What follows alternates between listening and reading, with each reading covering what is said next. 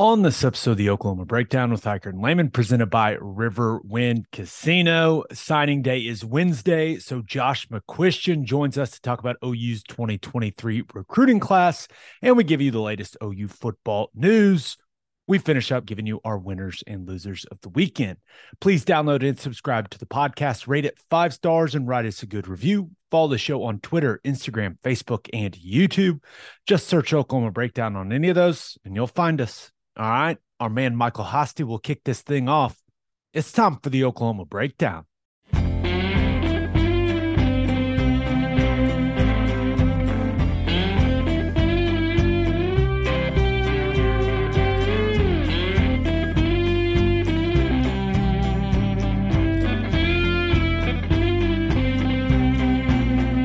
Well, it's Friday and we're getting tore up. Down to the river in the back of Fred's truck. Remember I asked you, you said it was alright. Go get juice down by the riverbed tonight. It's a beautiful Monday, December 19th, and you're listening to the Oklahoma Breakdown with Hiker and Layman, presented by Riverwind Casino. Riverwind is Oklahoma City's premier casino experience, and there are so many reasons why Riverwind is consistently voted OKC's number one casino, but it all starts with their amazing variety of gaming thrills and excitement. Riverwind's beautiful award-winning environment plays host to more than 2,800 of the latest electronic games with a huge selection of table games, including blackjack, blackjack match, roulette, and Teddy's favorite, craps. No matter what your game, Riverwind has it in spades and hearts. And to learn more about Riverwind's promotions and entertainment options in the month of December, all you got to do is visit riverwind.com. Riverwind Casino, simply the best. Now recording this Sunday afternoon, recording a little earlier than normal. We got some holiday stuff done tonight. Yeah, the schedule's full, man. Got just full slate. Please leave us a 5-star review and a nice comment. Ted, how we doing, man? Fantastic. Cannot complain. Excellent weekend. Some good sports going on. I'm doing great. As mine. Now we've got our buddy Josh McCuistion from Soonerscoop.com to take a deep dive into OU's 2023 recruiting class. Can you believe signing days on Wednesday? Nuts. It's crazy. It's one of those things, and I think I've made this comment before. It feels like it's so far away, and then all of a sudden it's right on top of you, and it's like, oh my God, I'm not prepared for this. There's just too much in one short period of time. There's just too much. They got to do something about it. End of the year, bowl stuff, signing day, transfer portal. It's a lot. It's a lot. Now, we're not coaches, so it makes our job easy. Right. Yes, we got all kinds of stuff to talk about, but man, it is a busy time. So let's get to it, man. And this is something that with all the stuff on here that we talk about on here, it gets lost, right? And I think this is something that gets lost just in college football in general now, because we're always talking about transfer portal, NIL, recruiting rankings, obviously the games, everything going on, but congrats to all the guys that graduated this weekend. It's a big deal, man. Getting that piece of paper is a huge accomplishment. And I know that the education component of things certainly feels like it is completely overshadowed by like every other aspect of the sport now. But when you talk about how important it is for setting you up for the rest of your life, it's a huge deal. So congrats to those guys. Yep. It is. It's big. You graduate, you get that behind you.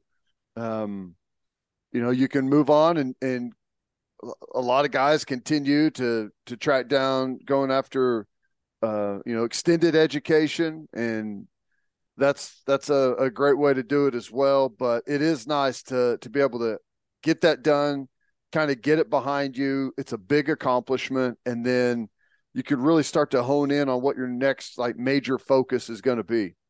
Yeah. And everyone knows that Ted Layman was a big school guy, huge Loved school it. guy, they said. Loved it.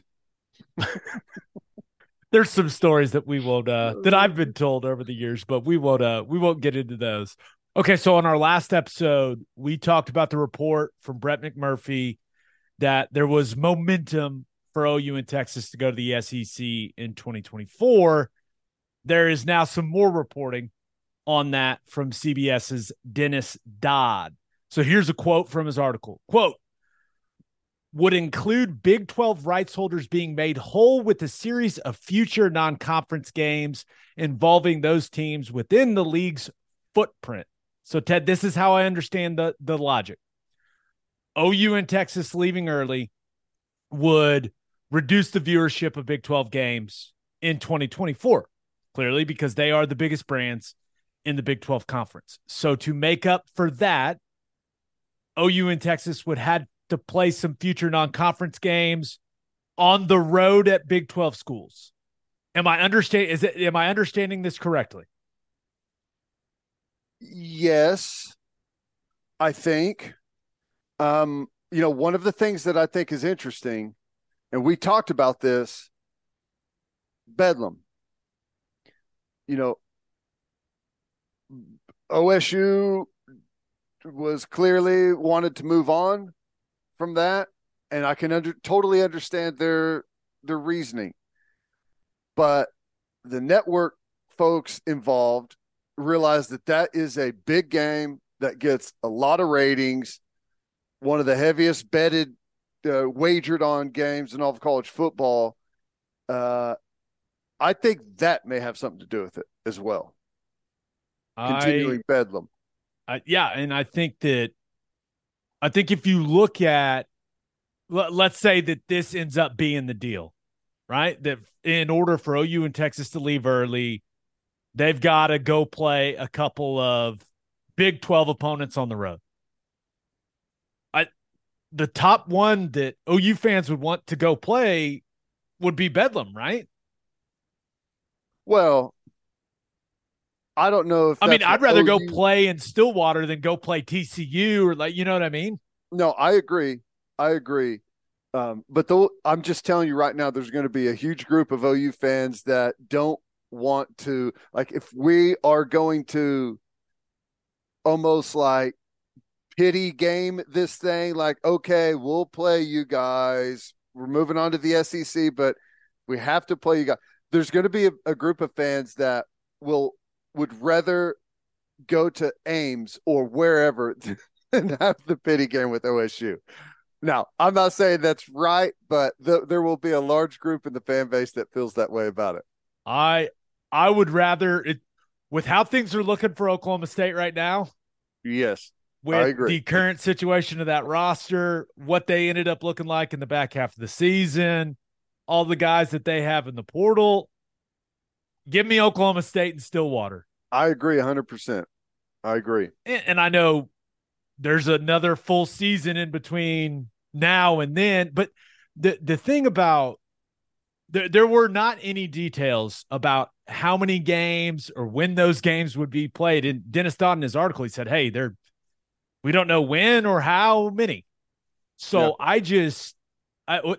Realistically, for this to make sense for Oklahoma, how many games are we talking here? You know what I mean? Is this okay, you're going to have to do 2 of them? All right.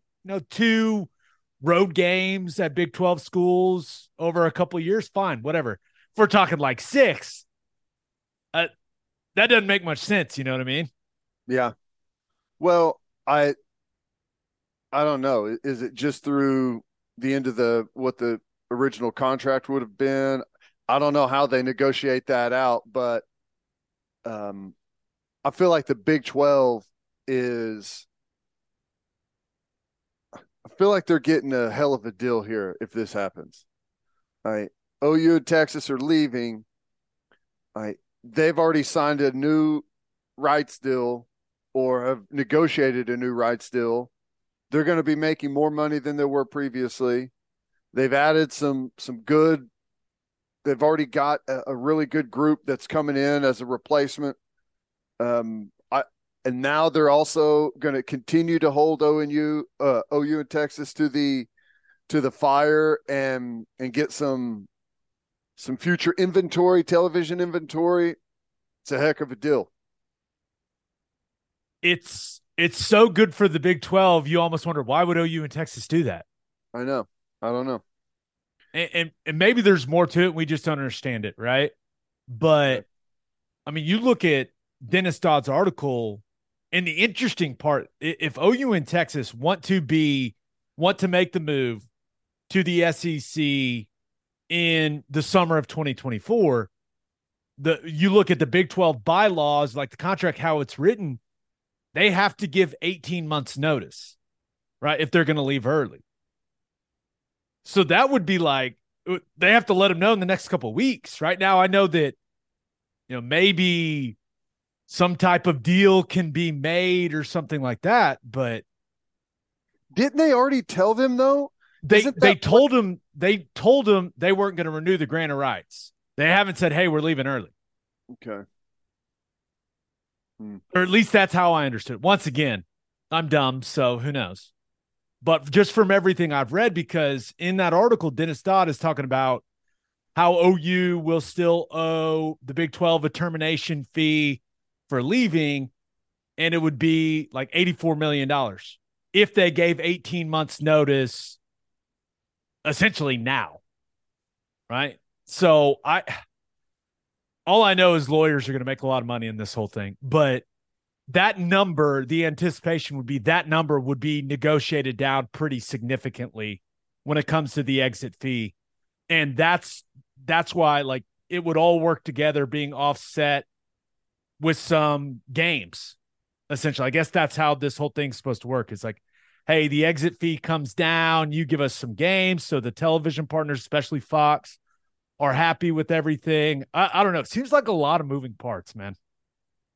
Another day is here, and you're ready for it. What to wear? Check. Breakfast, lunch, and dinner? Check. Planning for what's next and how to save for it? That's where Bank of America can help. For your financial to-dos, Bank of America has experts ready to help get you closer to your goals. Get started at one of our local financial centers or 24/7 in our mobile banking app. Find a location near you at bankofamerica.com/talktous. What would you like the power to do? Mobile banking requires downloading the app and is only available for select devices. Message and data rates may apply. Bank of America N.A., member FDIC. When you need mealtime inspiration, it's worth shopping Kroger, where you'll find over 30,000 mouth-watering choices that excite your inner foodie. And no matter what tasty choice you make, you'll enjoy our everyday low prices, plus extra ways to save, like digital coupons worth over $600 each week. You can also save up to $1 off per gallon at the pump with fuel points. More savings and more inspiring flavors make shopping Kroger worth it every time. Kroger, fresh for everyone. Fuel restrictions apply. Yeah, I guess I just don't understand it. It's 84 million if you give 18 months notice. What is it if you don't give 18 months notice? Like, you can't just leave early, I guess. I don't know if there's an extra penalty or what. Because remember, the plan right of now is, hey, you're leaving. Well, they've been talking about this fee for leaving early since the thing was originally announced.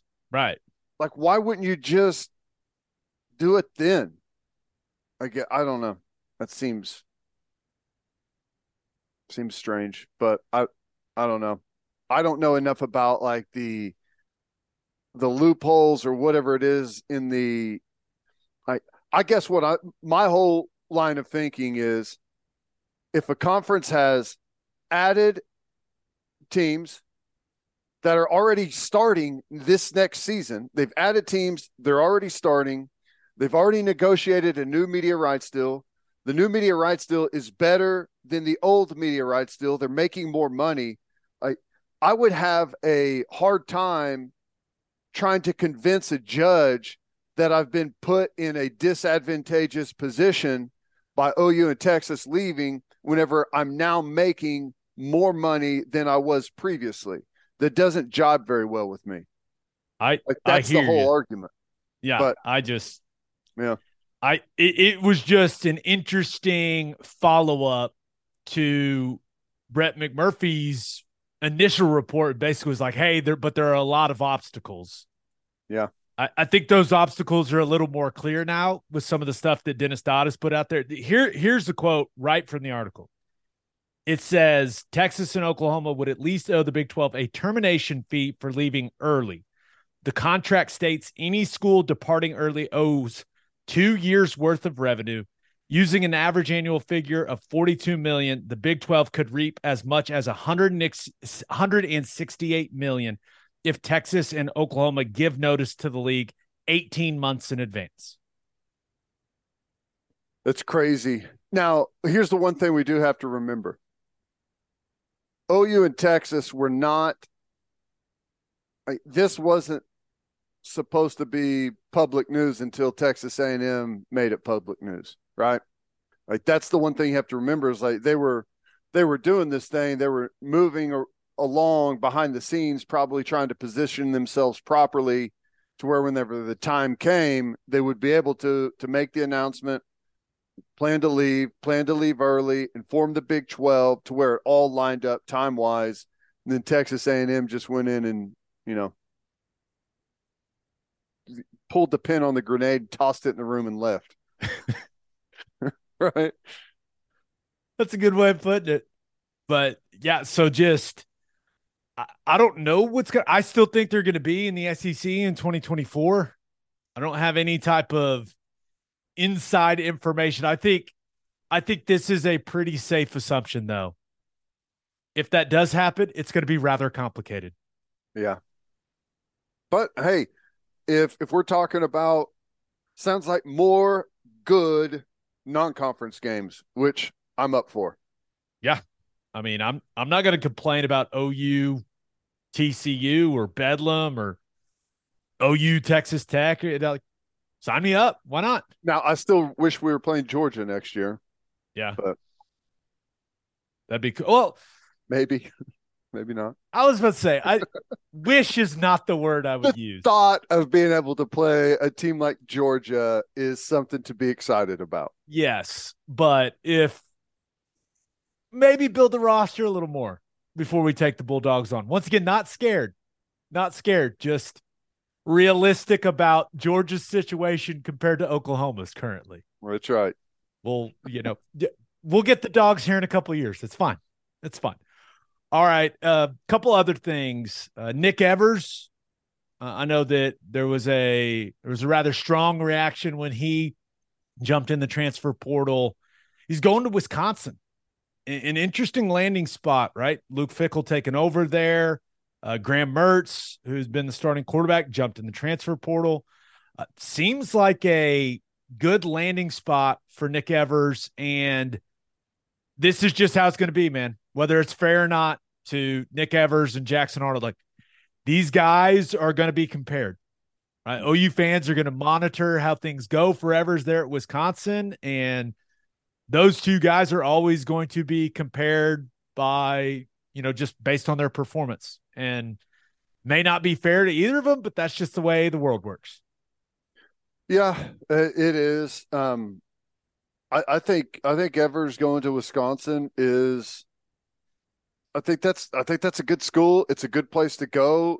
They're going to be led by a really good coach that's had a lot of success. It's got a great fan base. They played in some really cool games. I think that's a good landing spot for Nick Evers. We'll see how he develops. Don't know a whole heck of a lot about, the offense that they're going to install up there at Wisconsin. Traditionally, it's always kind of been the same thing. Now, I wonder if that is going to carry on. Be interesting to see. But I think it's a good landing spot. But you're right. I mean, ultimately, that's just what happens. If he goes and lights it up, everyone's going to be saying, like, how big of a mistake it was for us. If he goes and doesn't have as much success, everyone's going to say that, we obviously made a great move with Jackson Arnold. That's the nature of the business, unfortunately. Yeah, with Phil Longo ending up at Wisconsin. Remember, he left North Carolina to be the new OC at Wisconsin. It's going to look a lot different there offensively, man. That's another Leach Tree guy. So it's fascinating to see what parts he kind of keeps of Wisconsin's like what they're known for, because they spit out a ton of offensive linemen, great line of scrimmage players, really on both sides, because of kind of what they've always done. Now they've changed throughout the years, obviously a little bit to stay modern, but I mean that's a run heavy football team that is really built around their offensive line. See how it continues. Yeah, if Phil Longo can blend the two, right, kind of play to the strengths that roster has right now. Now, of course, maybe they change their recruiting philosophy a little bit. Everyone wants to get more as dynamic as they can at the skill positions. But when you talk about just what it's going to look like, I'm so curious what Wisconsin's offense is going to look like next season. I know. Like, you should be able to blend it. I mean, you could take good passing concepts and blend that in with good running concepts that are big, heavy power football. Like you don't have to be like most good offenses are a balance of those things. I mean, there's some people that don't have the ability to build the offensive line and from the inside out that depend more through the air and through getting it to skill players. But the teams that do both typically have a really, really nice mix. And ultimately that's what you should strive for. Yeah. I'm just imagining like RPO game with 7 offensive linemen on the field. It's going to be gorgeous. I know it.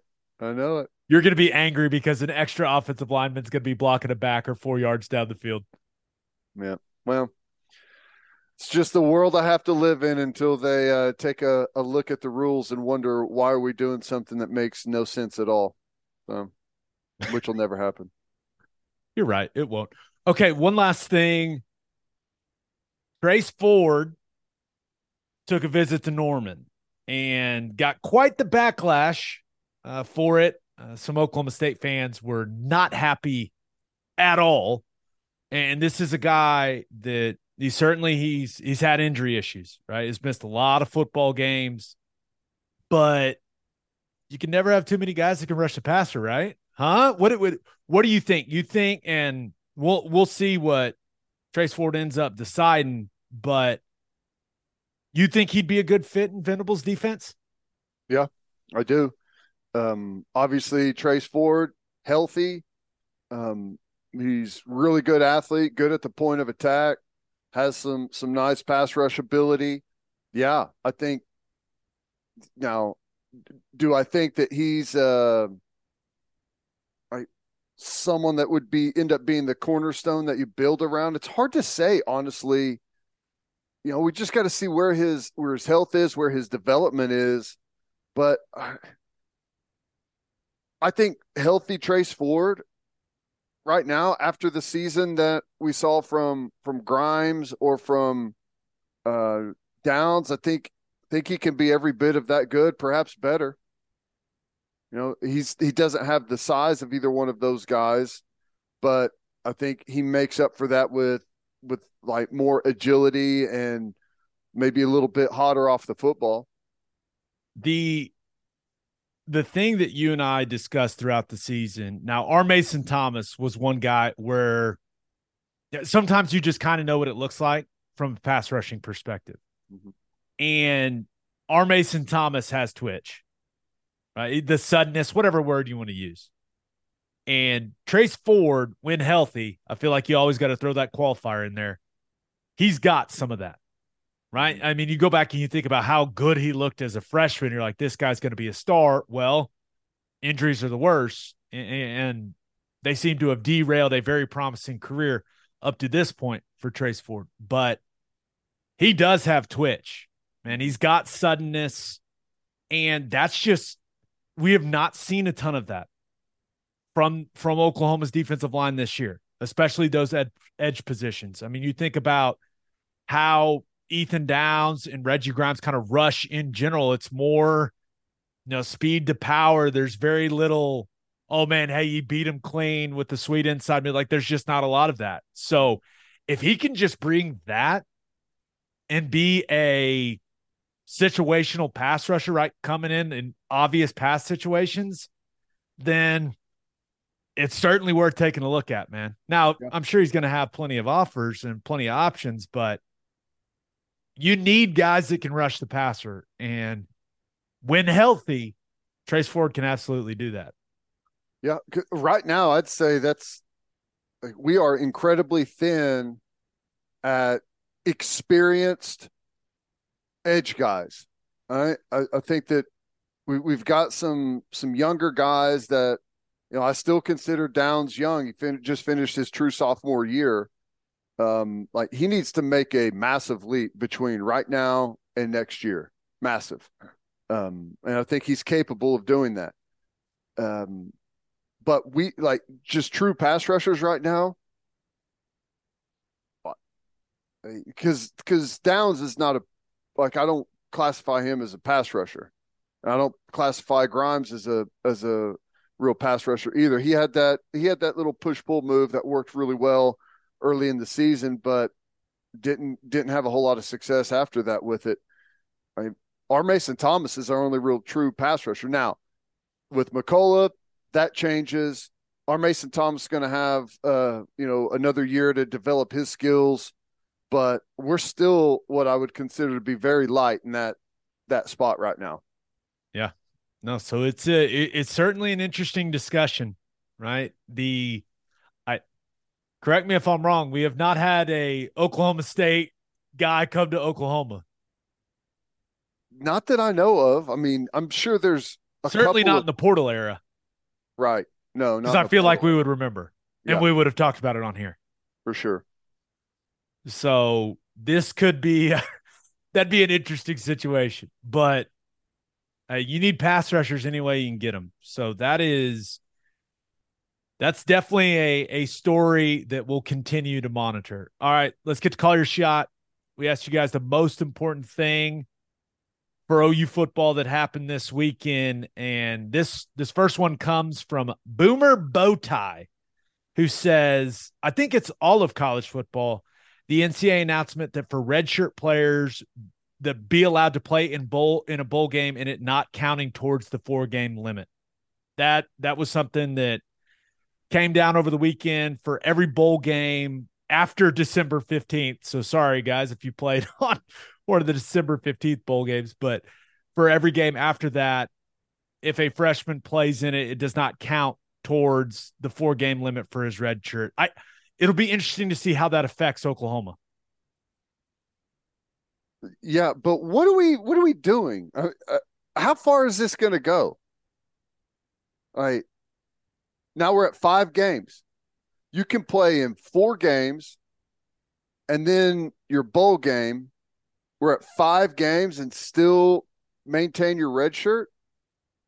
I'm not necessarily saying that I disagree with it, but I mean that's a lot of football.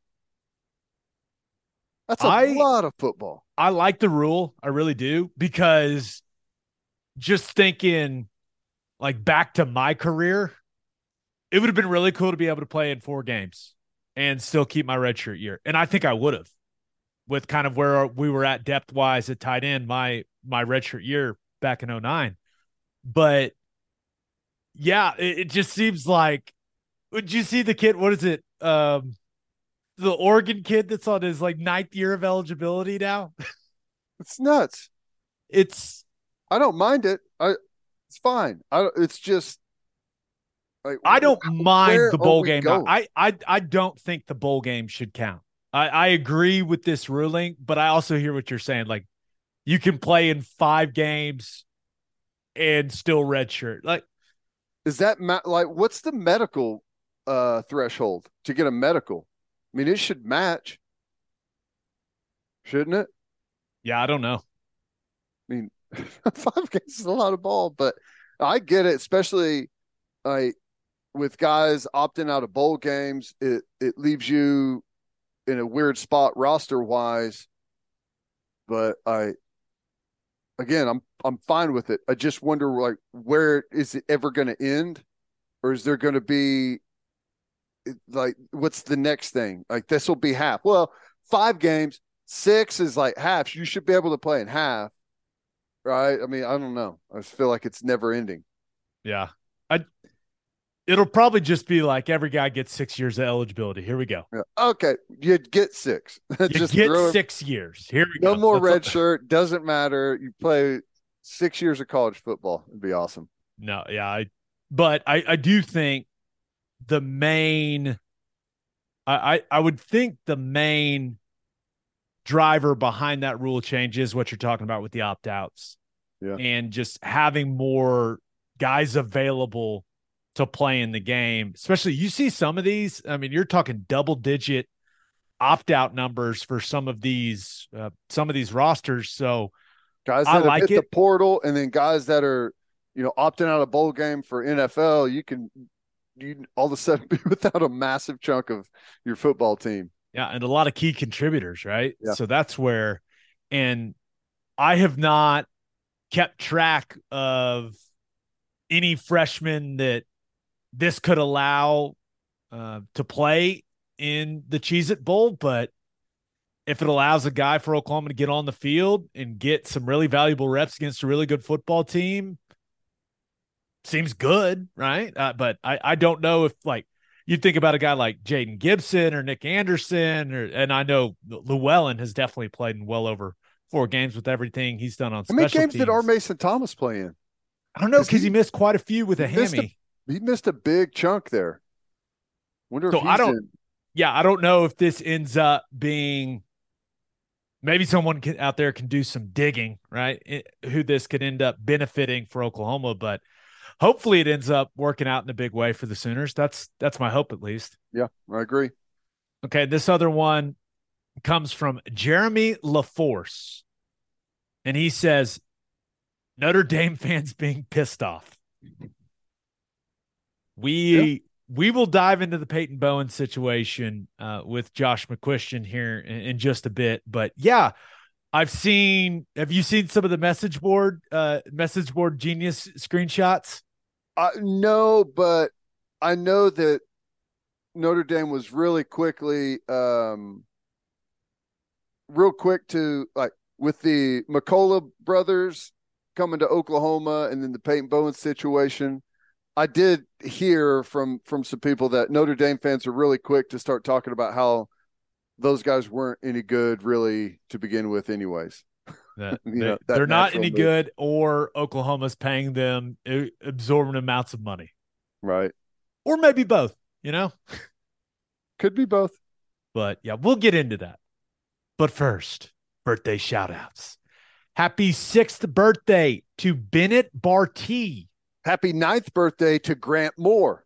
Happy 12th birthday to Bane Wolf. What a name. Happy 15th birthday to Owen Huddleston. Happy 39th birthday to Brian Steigers. That's what I'm going with. Happy 57th birthday to Gary Pierman. Happy birthday to Camry Bunts. Bunts. I covered my bases. Happy birthday to Easton Bunts. That one of those has to be right. Happy birthday to Heath Sullivan. And happy birthday to Catherine Boron. It's one of those. Nailed it. This is why people listen to this podcast, just for that right there. All right, let's talk about OU's 2023 recruiting class with one of the best in the business, Josh McCuistion. But first, the only place to stop when you're road tripping is Love's Travel Stops. Love's has over 600 locations in 41 states, offering 24-hour access to clean and safe places. Whatever your road trip needs are, Love's has it. Fuel, fresh food, all the snacks and drinks, including, yes, my favorite, Java Amore. That coffee is fantastic. Love's also has you covered if you forget your phone charger or headphones. They've expanded their mobile to-go zone so you can grab any of that stuff there. Make sure you download the Love's Connect app for exclusive offers from today's most popular brands. The Love's Connect app also includes a route planner and store locator. When you see that red neon heart on the highway, stop in and say hi at Love's Travel Stops. For a full list of what Love's has to offer, visit loves.com. Opolis Clothing is the exclusive home for all of our Oklahoma Breakdown merchandise. If you want to live your life in buttery soft comfort, go to opolisclothing.com. That's OPOLIS clothing.com. Use promo code TED, TED, for 10% off your entire order. You still get a discount on all of the OU and OKC Thunder gear as well. That's opolisclothing.com. Use promo code TED for 10% off. Buttery soft and 10% off. And Bishop McGuinness Catholic High School represents a tradition of educational excellence in Oklahoma City. Grounded in a faith-based education, students prepare to meet their potential with an individualized academic path that strives for success. Bishop McGuinness offers a college prep curriculum that includes 22 AP courses, participation in OSSAA athletics, where they've won over 100 state championships, and numerous clubs and organizations for students to join and grow. If you want to provide the best possible educational and spiritual development for your children, contact Bishop McGuinness Catholic High School or visit bmchs.org. Financial aid is available. All right, let's talk some Cruton with Josh McCuistion. It is our pleasure to be joined by the unquestioned brains of the operation over at Soonerscoop.com. Josh McCuistion is in the house. What's going on, man? Not much. I'm probably going to put that on a placard somewhere. We're going to make sure Eddie, Carrie, we'll make sure everybody sees that for sure. No doubt. Now, before we kind of dive into individual guys, and obviously the Peyton Bowen situation is very interesting. What's this time of year like for you, man? It's chaos, man. Because I mean, you guys know you got kids, so on top of all the work stuff with portal and recruiting, you got Christmas lights to see and all the other stuff you got to do, keep the missus happy, all that stuff. So, man, it's just an insane. It's one of those things, though, too. It makes me like I can't imagine what a coach's life is like. Because I'm, it's to quote to Mike Leach, the chicken or the pig. The chicken's involved, but the pig's committed, man. Like, I mean, I'm around it, but I mean, to have to live it day in and day out, that's a whole different animal. Has the early signing period, it was supposed to make things easier on everyone, and I feel like it made it infinitely more difficult. In a lot of ways, I think you're right. And I've always been a big early signing day guy. I was a believer. I thought it made sense, but I thought it made sense in like August. The guys that you knew, guys like you two, like you knew guys that want to get it out of the way before their senior year. Yeah, exactly. But guys that, that want to go through it, hey, fine, no problem. They can go to February. Because December to February, I mean, you're talking about basically 6 weeks. Like, it's not like that just took some huge pressure off your plate. And so, like I said, I'd like to see something in the preseason so the coaches can kind of know, okay, we've got these numbers. We know what we've got left. And then you run it out to February like we always have, and they can focus right now instead of worrying about in homes with recruits, they're getting out in the portal, they're finding their numbers, they're doing whatever they need to do. And then in February, they can kind of fill out the ranks and have it go any way they want to. So I get how it's kind of come to this, but it feels like now that the portal's such a real thing, you're going to have to make some amendments to the, the kind of initial plan that the NCAA had. Yeah, this is the system we got for now, boys. So we'll just everyone involved will just have to live with it. All right. Let's start with Peyton Bowen. This is a situation that all OU fans appear to be very interested in. Notre Dame fans appear to be rather worried. What's the latest you're hearing on this entire thing? Sure. Well, I mean, the most recent thing is Oklahoma had their final in home on Saturday night, and that seems so straightforward, but there were rumors on Friday that he was going to take an official visit to Oregon over the weekend, and that obviously would close the chance. And, you guys know, because you went through it, that last in-home, that's usually, especially for an uncommitted guy, that's when, Brent Venables in this case is going to come in. But any head coach, they make that last pitch, that last thing. And all weekend, it seemed really good for Oklahoma because you had Oregon coming in on Wednesday, Notre Dame went in Thursday, and then Oklahoma really kind of had an open-ended period. They could do it Friday, they could do it Saturday. It was really loose in how they could interpret that. And then all of a sudden, it was like he may go to visit Oregon this weekend, and that was just going to throw everything up in the air. But the fact that they got the last, that's usually a really good indicator of what a guy's doing, what he's thinking. Same with official visits. You get the last one. That's usually that's a good tell in some ways. It's not exact by any stretch, but I think in the end, it's come down to Peyton really wants to be at Oklahoma. That's my impression from everybody I've spoken to. That's where he's most comfortable. Obviously, he's good friends with Jackson Arnold, who I know you guys had on not long ago. There is the girlfriend. That's always a great chip to have in your favor. So there's a lot of connection there. I think in the end, it's come down to his mother is very in favor of Notre Dame, and we all get it. Academics, all the things that moms care about and really harp on. That Marcus Freeman's really hit a home run with her. But I think as it's progressed, it's kind of become maybe she still wants Notre Dame, but she's comfortable enough with Oklahoma and feels good enough about that staff that she can kind of sign off on that. And that's what I think is going to happen Wednesday. But there does become a point where, what are we all waiting on here? Like if it's as straightforward as it seems to me, it feels like it maybe should have already been done.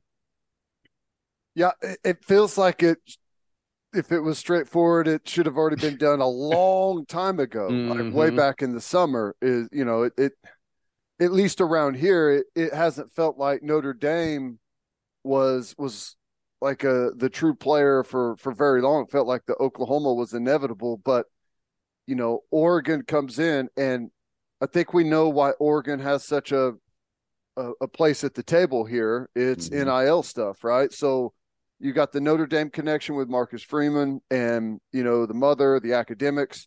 You got Oklahoma for all of the reasons that you mentioned. Teammates want to come here, distance, it's easy drive up for parents to come to games. And then you've got the money situation at Oregon. Is it just as simple as how do you weigh those three against each other? I think that's some of it. And what's interesting is kind of depending on who you talk to, there are several pieces in play within his family. I think there's some, this, like maybe mom likes Notre Dame, dad feels differently.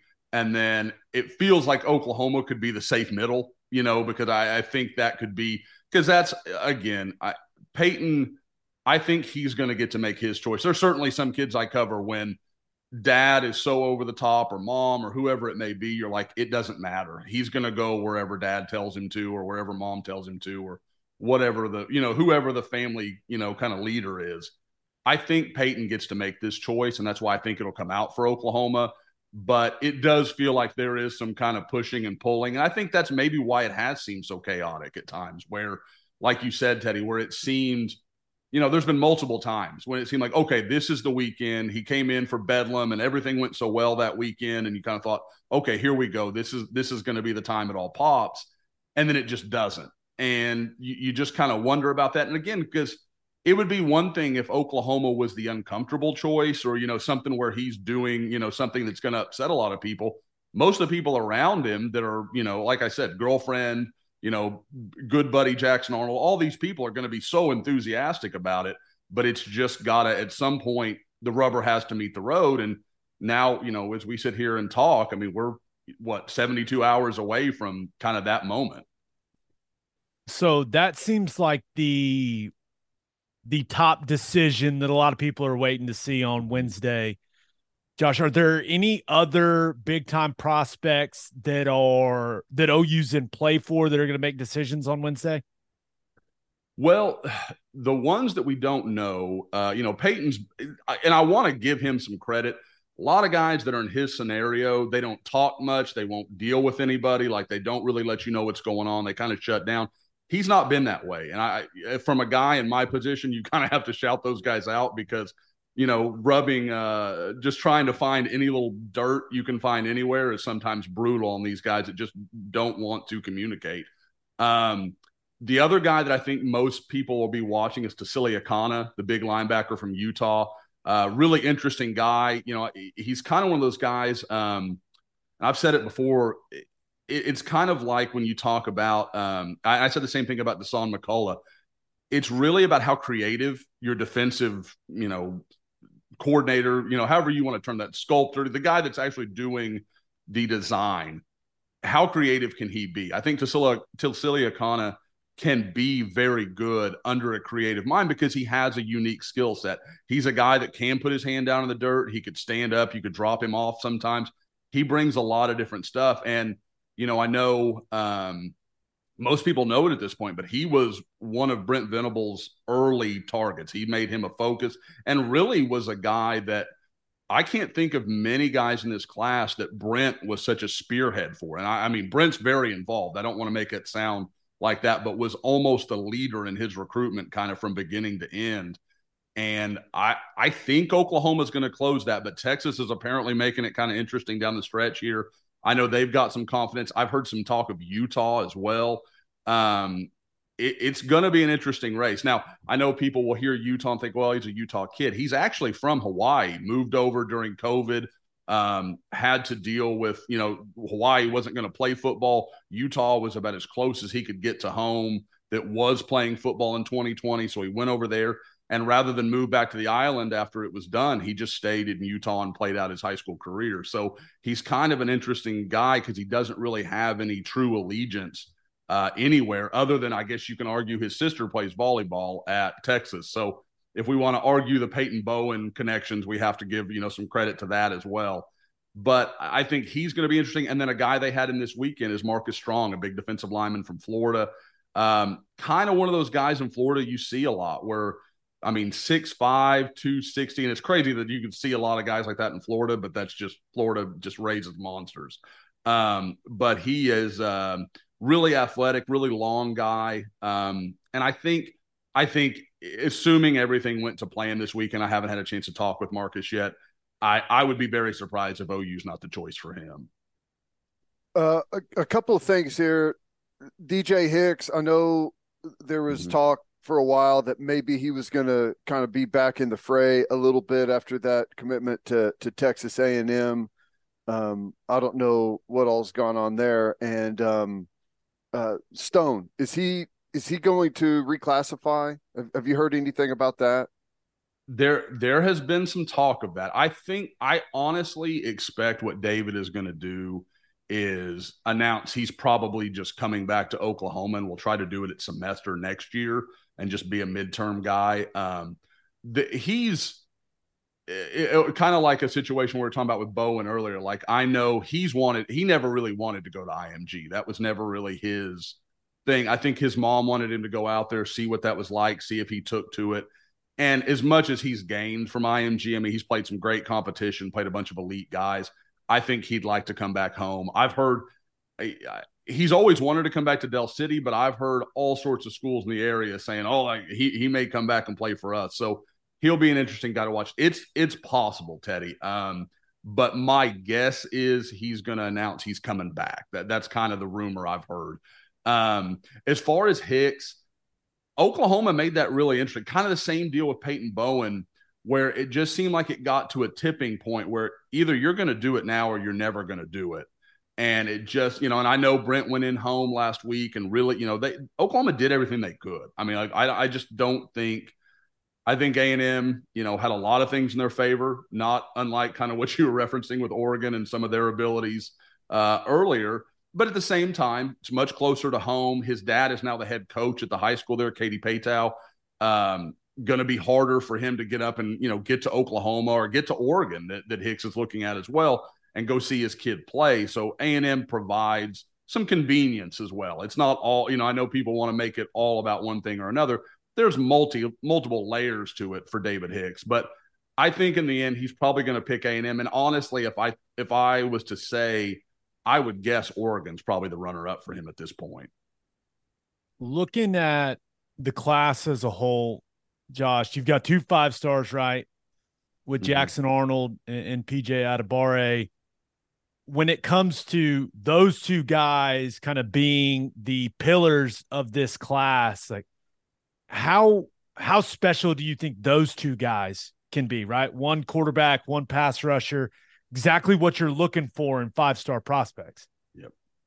Exactly. If you were going to pick your 2 positions offensively and defensively where we're going to get an elite talent, I think that's exactly where you start in this day and age. I know not that long ago you'd argued for defensive tackle, but and as a guy that got to see PJ in person this year, that is, I mean, that's just an outstanding evaluation, because back when OU offered him, he was like a 3-star guy, had some good offers, but really wasn't that well known. And then as people started going by North Kansas City and seeing him, I mean, guys, he's every bit of 6'4.5", 6'5", long arm, long legged. I mean, like, he hasn't even started to fill out his frame yet, but just an absolute freak of an athlete. I mean, he's the guy you're looking for coming off the edge. I think with him, and again, obviously Jackson Arnold, everybody's so familiar with Jackson, all he's done at Denton Guyer. I think what's amazing to me is you look at this, and after, we're a year in now. I mean, I remember doing this with you guys a year ago, and it was all the kind of uncertainty. Oklahoma's probably going to bring in their best defensive class in 15 years, and they still got the 5-star quarterback. Like, I mean, so, all that, we'll see how the quarterback situation goes. They got their guy. I mean, when Jackson Arnold committed, there was a lot of, is this guy good enough for OU? And, there was a lot of talk, they should have taken the Jaden Rashada kid that was very high on Jeff Lebby. Really liked him a lot as well. And OU, they wanted to take Arnold, and they took him, and all they did is just watch it get paid off, because he's just been outstanding ever since. Won the Elite 11, took Denton Guyer to state semifinals. And really, I know people kind of look at that and say, he didn't get the finals this year. DeSoto's really, really good. I mean, you're talking about just D1 athletes. And I was talking about this the other day. You look at, they have Peyton Bowen, they have Jackson Arnold. Great. That's an amazing. On that field, they have the 2 best players. Then the next 12 best players may be from DeSoto. So, like, people have to gauge that a little bit and understand that it's a depth situation that changes the story a little bit. Yeah. I thought it was interesting. I agree. Whenever he first committed to Oklahoma, it was like, okay, good player. Let's see what happens. Then because he wasn't a 5-star at that point, right? And then that's correct. Got his 5th star later on. And then the season he had with everyone, especially that game on ESPN, who was that against Allen? Allen, yeah. It felt like his stock had really just gone through the roof. And then I saw they reclassified, or I guess regraded, whatever you call it, here within like the last week or 10 days, and he came down. How do you know how that happened? Like, what went on there? Well, what I'm guessing you're talking about is a composite grade, and that's like something like, obviously I work for Rivals, but I realize all the other networks do different stuff. 24/7 will do what's called a composite. It's just like an average of all the rankings, and then it averages out everybody else. So it's hard to explain, because not every ranking is a balance. It's not like, they're 100th at Rivals and they're 24/7, they're 50, and another place. So it just comes out to the average of the 3. It's where do you rank in all 3, and then that rank becomes the ranking. It's not like an average score. So that became, God, as the guy who works for the network that was the last to get Jackson Arnold to 5 stars, that was not a fun conversation to have over and over again. I was like, guys, I know where you think he is. I probably agree with you, but that's just not the way this works. And so and after the Elite 11, it was like, white flag. I don't care. I don't want to talk about this anymore. Like, it'll happen when it happens. But with Jackson, again, I think it was a deal where Guyer's been so successful that it's kind of easy sometimes to pan those guys off as like, he's just great because all that's around him, or whatever that may be. I remember watching his tape, because I didn't know him, because, Lincoln Riley had obviously had Malachi Nelson, and I'd been to Southern California several times to see Malachi. I knew him really well. I knew the family. I didn't know Jackson Arnold from anything. Like, I just had seen him play a few high school games, but he was not on my radar. And so it just became a situation where I'm trying to play catch up, and I'm watching this kid, and I'm like, I don't know why I think he was like 125 at the time he committed to OU, which is a great ranking. People lose sight of that. Like, I mean, that's a guy you expect to have an NFL career. I mean, and I think people kind of forget that. But at the same time, it's nowhere commensurate with what he's done. I mean, like, he had a great career, incredible athlete. And I think this year people finally realized how skilled he is with his feet, like all the plays he can make on the run. And even within the offense, it's not just, play breaks down and he's going to do something. He can, you can design things for him that he will be very successful with. So again, I think it's Jeff Levy making a really tough call because, as I said, I think he could have had Jaden Rashada, and he made the call for Jackson Arnold. And you look at all the rankings now, Jackson Arnold's ahead of Rashada, I think, unanimously across the country, and that was not the case at the time. I think he took some heat for it. Josh, over the years, you and we have gotten the habit of getting into discussions about Oklahoma's necessity to get better at the line of scrimmage. That is I would say that is a frequent theme in our discussions. When you look at, let's start with the offensive line. When you look at the offensive linemen in this 2023 recruiting class, like overall, do you think Bill Bedenbaugh and Brent Venables, are they bringing in the type of guys that will get this program where they need to be up front, especially with the SEC looming? Well, Gabe, we had to have this conversation because Caden Green was a frequent topic of conversation for you and I a couple of years ago with some of that camp stuff. But, Caden, you talk about a guy with the physical tools to do anything he wants to do. Caden's he's a truly gifted player. He, coming from Missouri, I think I wondered at the time of his commitment, or I guess at the time that it seemed like OU was going to be a real option for him, how long it might take him, because I thought he had a lot of physical development to go under, which is perfectly normal for an offensive lineman. But he was a little heavy, carried some bad weight, and I didn't know how hard he'd ever really hit it in the weight room. Over the last year, he's really transformed his body. He looks much better, cut off a lot of that bad weight. Now, he still needs to get stronger and all those things. I mean, I think you guys know better than me. If he needs to play next year, that's a problem. Like, you don't want to be in that situation. So I think he can be fine. Like I said, I think he can be special. I think he needs time to get there. You don't want to run him out there too early, mess with his confidence. Like, just let him grow naturally through it. One of the guys that's super interesting is Logan Howland, big guy, played tight end as a junior in high school. Nobody really was identifying him. And I think it's finally his high school coach sat him down and was like, look, man, you can be a 6'7", 270-pound tight end playing for Hofstra if you want to, or you can maybe think about moving to tackle. And I think within weeks he got his first FBS offer, and it just took off. I mean, you look at his offer list: Iowa, Miami. I mean, Mario Cristobal, say what you want about Miami. Mario Cristobal knows what he's looking at. And obviously Oklahoma as well. Those were really his three finalists. If you tell me that for an offensive lineman, I mean, Gabe, again, you know better than me. That's a really good stamp of approval on a guy. So I like what he brings, but very raw. I mean, people have to understand he's going to need time. This is something we saw, and Gabe, obviously with you being a good example, but so many guys that were high school tight ends going all the way back to like Frank Romero in the early 2000s, a lot of those kind of guys.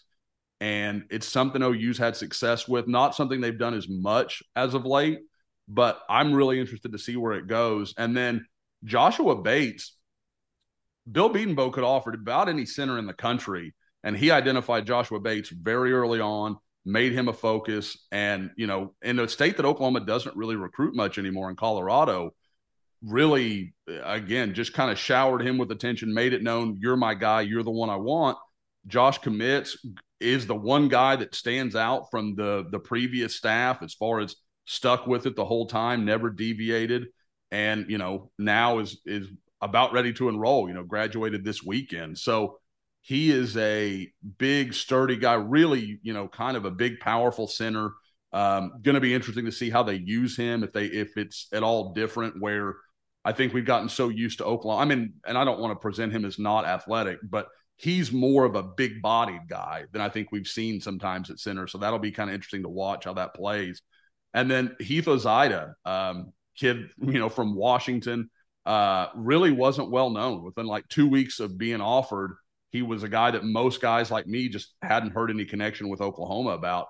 But another guy, Stanford was involved with him, had some good, you look at it, and I had actually had a chance to go see him this season. And there's a lot of work there to be done. He's got to get bigger. He's got to get stronger, but he's got a nice frame. He's got good feet. It's just one of those things where if he'll buy in and work over amount of years, I don't see any way there's no reason he shouldn't be able to be a starter in the near future. So this group can make them better. I think Howland and Green are clearly the upside guys where they can take it the farthest. And obviously, with those guys having the length and size to play tackle, that's not a bad problem to have if that's where your real talent is. Yeah. And just kind of building on that line of scrimmage theme, how about the defensive line group? It seems like there's more length there and like height and size and real, I guess, maybe versatility than we've seen perhaps, but how does the defensive line group that we have right now stack up to years past?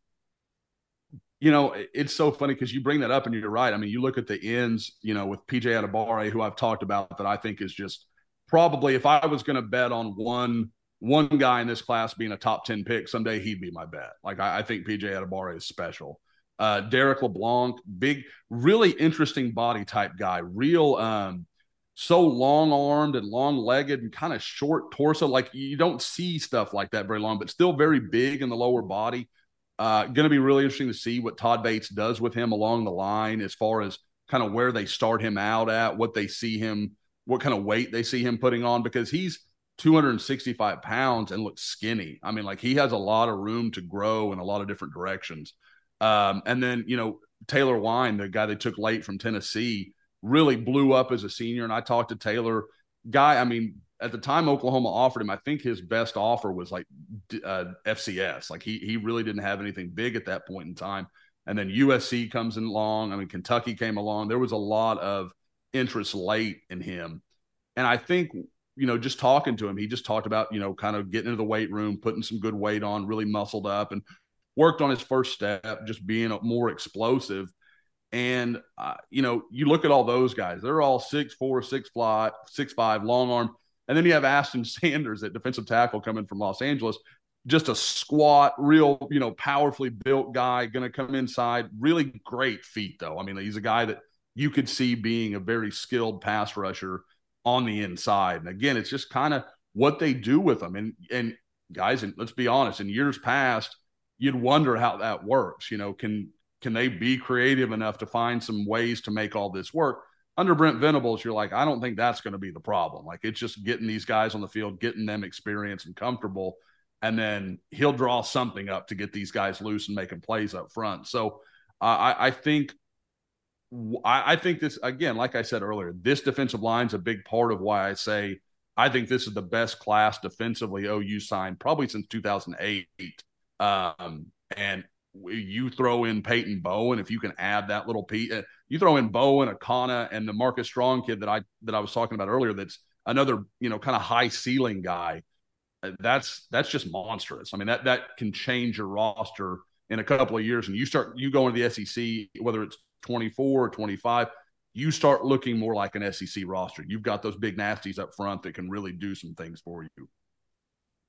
I'm interested in what you think about these wide receivers, right? I've heard a lot about Petaway for a while now, and, not quite as much about Keon Brown, but I think late in the season, it became rather obvious that the OU's got to get more explosive at wide receiver. Yep.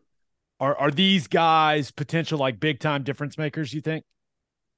Yeah. Petaway, if you're talking about explosion, I mean, he's got Marvin Mims kind of ability to stretch. I mean, he really does. I go and see him, and he plays in, the Cypress ISD up in North Houston. And I won't pretend it's a great district. It's not, but there's plenty of good athletes in it. I mean, there's a lot of guys that can really run. And I go and see him this fall, and the first quarter just sleepy, man. He doesn't get much. There's nothing happening. All of a sudden they punt, or his defense forces a punt, gets the ball at the 11. First play, they just run a post pattern for him, and he goes 89 yards, just outruns everybody. I mean, it was kind of one of those things where, as soon as he caught the ball, you knew. I mean, there was nobody running with him. And that's what he's done his whole high school career. I mean, he's a Jeff Levy kind of guy. He wants to get vertical. OU fans should love him because basically he went to Austin and everybody thought he was going to go to Texas, came home, and all you heard was he's not going to Texas. He didn't like that visit at all. And so I'm like, OU fans are just going to love that dude. I mean, he came in right off. And even, with the Cale Gundy situation, and then obviously through some of the hiccups of this season, he was always like, what are you guys talking about? I'm fine. I'm solid. I'm going to OU. I'm going to help fix this. I want to be a big play guy. And he knows. He knows that opportunity's there for him because, like you guys said, by the end of the year, there were about, 3 receivers really getting heavy snaps. And then Theo Weiss kind of mixed in, who we all know is now gone. So, there's availability there to make plays. And I think he is tailor-made for it. Keon Brown is – I don't know if a wide receiver can ever be your first off the bus guy, but he is that kind of dude. Just a 6'2", 205. And I won't pretend I didn't know his name. I didn't know he was coming to OU's camp. And we watch that stuff pretty closely, but there's always a few that sneak in. And he shows up and you were just like, I don't know who that guy is, but I want to watch him do something. And immediately he just starts taking on some DBs. And we're talking guys that had offers from SEC schools, Pac-12 schools, good players, and he's just cooking them. Just running past them, and he's, again, like I said, at 6'2", he's got great feet.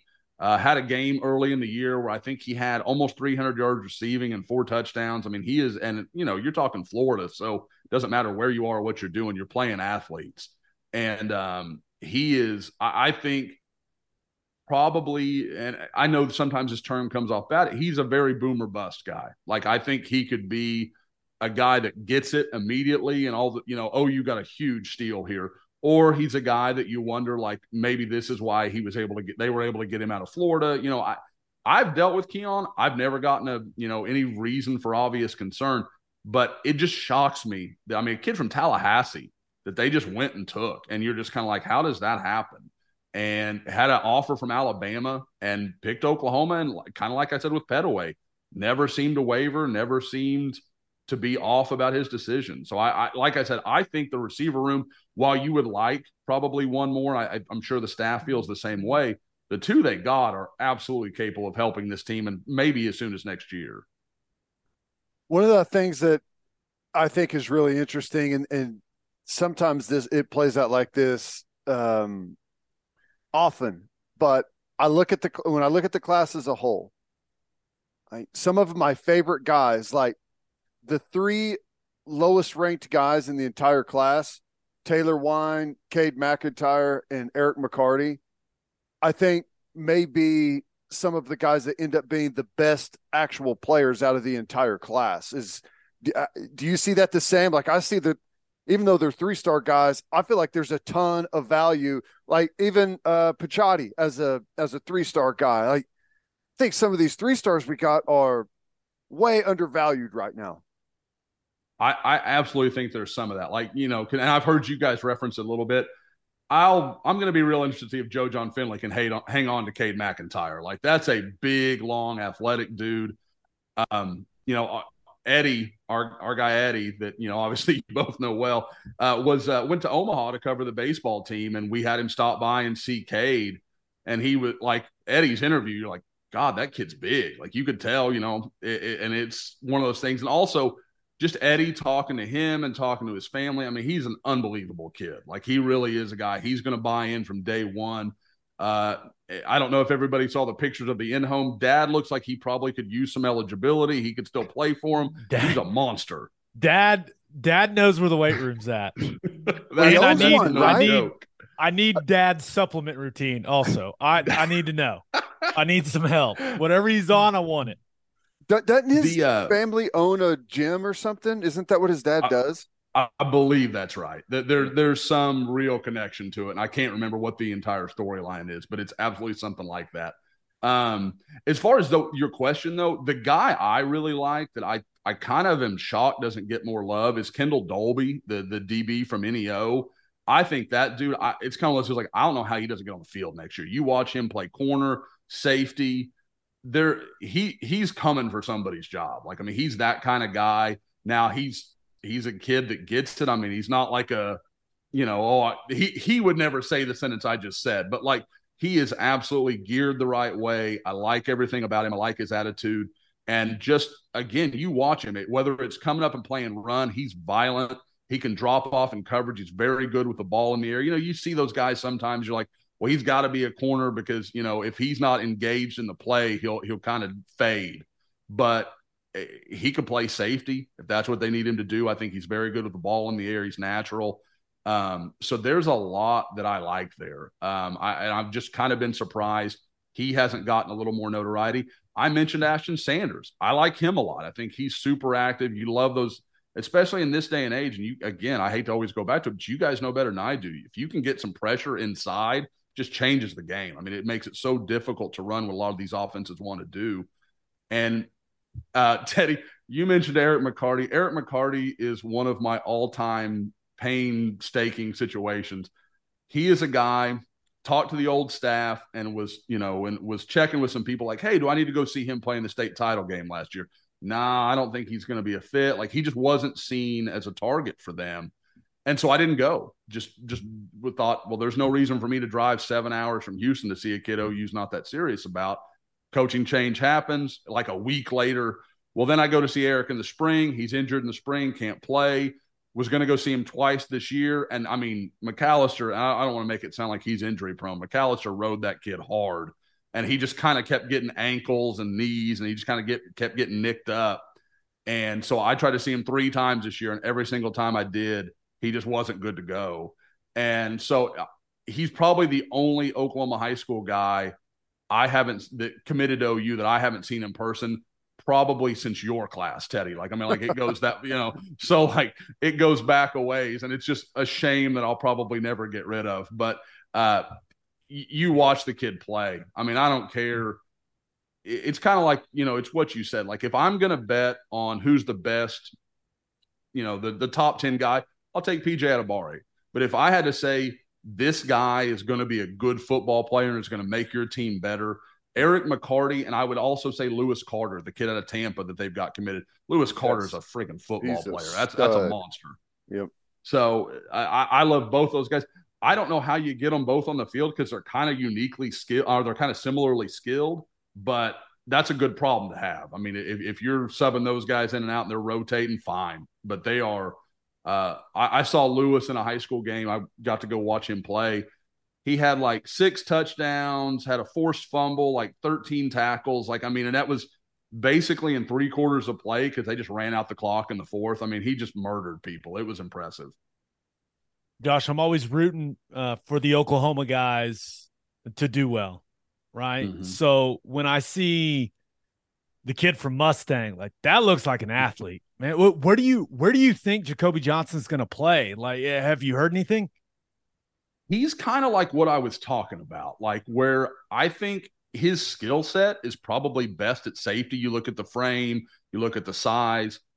I think he's better at corner, though. Like, I think he looks better when I'm trailing a man, I'm on somebody's inside hip. I think at safety, sometimes he float, and you don't see him in that lot, but when they drop him off in zone at Mustang, he looked like he'd get lost a little bit. And I don't know if that's just he needs a challenge, facing – because, I mean, Jacoby Johnson's a freak of an athlete. I mean, he's one of those guys where, as a high school player, there's plenty of guys in his class that are probably, especially at the position they will play. Jacoby's a great receiver right now, puts up huge numbers for Mustang.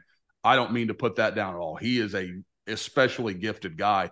As a DB, nobody challenges him. Nobody goes to his side of the field. And I get it. I wouldn't either if I was an offensive coordinator. But he's got so much that you just don't know. Like, maybe he's great at these things, but you don't get to see it very often because everybody's known who he was since he was a sophomore because OU offered him coming out of his freshman year. So he kind of had a target on his back at such an early age. And then, as a junior, really took off as a receiver, and everybody was like, oh, he really is a great athlete. But Gabe, you're not wrong. I mean, and this isn't one of those guys where he's going to shrink once he gets on OU's roster. He is 6'2". He's 200 pounds. He can run for days. He's a great basketball player as well. So, he's got feet and he can move and he can mirror and do some of those things. So it's going to be, to me, I've said it all along with Jacoby. If he wants to be great, Jacoby can be special. I mean, like, he has that kind of skill set, that ability. It's just a matter of, and I've heard, I am a Oklahoma Breakdown listener, so I'll own that completely. But I've heard you guys talk about yes. the difference between being a basketball guy and a football guy. It's different. It's not the same thing. It's not the same mentality. And I think at times Jacoby has a little bit of a basketball mentality. And if he can shake that and be a football guy, and we're going to stick our nose in and do the things we got to do to be good, he can be great. I mean, he can be an NFL guy. It's just a matter of, can he buy into that? Excellent stuff. Last thing I've really got is what's cooking in the portal. I know everyone knows about like the major three guys that, Stogner, the kid from Notre Dame, D lineman, and then obviously McCullough from Indiana. What else you seeing out there? What's cooking? Well, Teddy, once I'm done, I think I want to just have you talk about McCullough for a while, because I think you might be the only person more excited about him than I am. I think that's I can't wait. Man. He's a stud, man. Yeah, he's a monster. I saw him back during COVID. I saw him at a camp in southern Oklahoma. He was in Idabel, Oklahoma, of all places on earth. And yeah, it was like the only camp in the country that was happening. So guys came in from all over, and he and Day were both there. And you were just like, I don't know what you're going to be yet, but you're a freak. Like I want you as part of whatever roster I'm involved with. So, but yeah, as far as the portal, they had a couple of guys in this weekend. Trey Harris was in, a big receiver from La Tech that I think is really one of their focuses early on here in the portal. I've been told they're about as high on him as any receiver in the portal right now. So that's a guy they really like. And you bring him in this weekend, I think that's a really good indicator, because he can't go anywhere else. He's not going to be able to take any more visits for a couple of weeks. OU kind of has that last thought in his head. And if he's planning to enroll at semester, which I'm almost certain he is, then he's got to make, you got to start planning for moves. You got to get all that in place. You would think that's a pretty good indicator of where he's at. The other guy that came in is a guy I know you two are familiar with, Caden Prather from West Virginia came in. So big, long, athletic guy, a lot there to like. Kind of faded in and out from games at times with West Virginia, but there's a lot of skill there to like, and a guy that knows Jalil Farouk, goes back. He's one of those DMV guys. And I think those two could be guys they land, and then you kind of see where it goes. I kind of keep waiting for an offensive lineman to come in. The Jeremiah Byers kid I like a lot. And the recent offer, who I'm going to forget, the kid from Tulsa, he's from Austin. Of course, I can just go blank on his name right at this moment. But, I feel like it's been a little more controlled. There's a more clear idea of what they're trying to get out of the portal, as to where last year, you guys know, they had to fill that roster. It just wasn't where it needed to be. And I think with this recruiting class, and as well as it looks like they're going to close, they don't have the same amount of holes, so they can focus more heavily on 8 to 12 guys rather than we got to recruit 30 guys and hope we get 15 and they're the right 15. So that is, I think it's going very well for them. Like I said, you get McCullough, you get an experienced guy on the inside like Jacob Lacey that you mentioned. And then, you throw in Austin Stogner just to give that tight end room just some stability, some experience. It feels like they're filling holes, but they're doing it in the right way, where you're getting guys that address your needs rather than just, this is a guy who can play the position at practice. Yeah. And don't worry, I'll make sure and send a formal apology to Dylan Wade's family for you for forgetting his name. I was like, it's Wade or Where. That happened. There's way too much going on, man. You're fine. You're absolutely fine. Josh, you're the man. You guys do a great job over there at Sooner Scoop, staying on top of all this, man. It's must view stuff for any OU fan. Go subscribe, people. Soonerscoop.com. Appreciate it, guys. That man's got a lot going on right now. Busy time of the year. That's good, though. Get it knocked out right around Christmas, and then hopefully you could cruise a little bit after the holidays. Yeah. Let's hope so.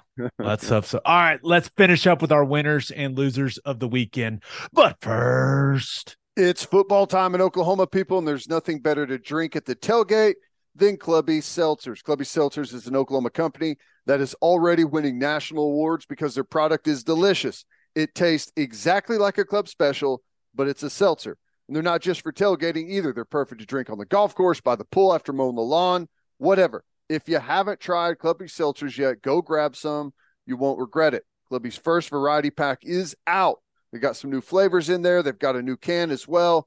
Find a place near you that has Clubbies. Visit clubbyseltzers.com.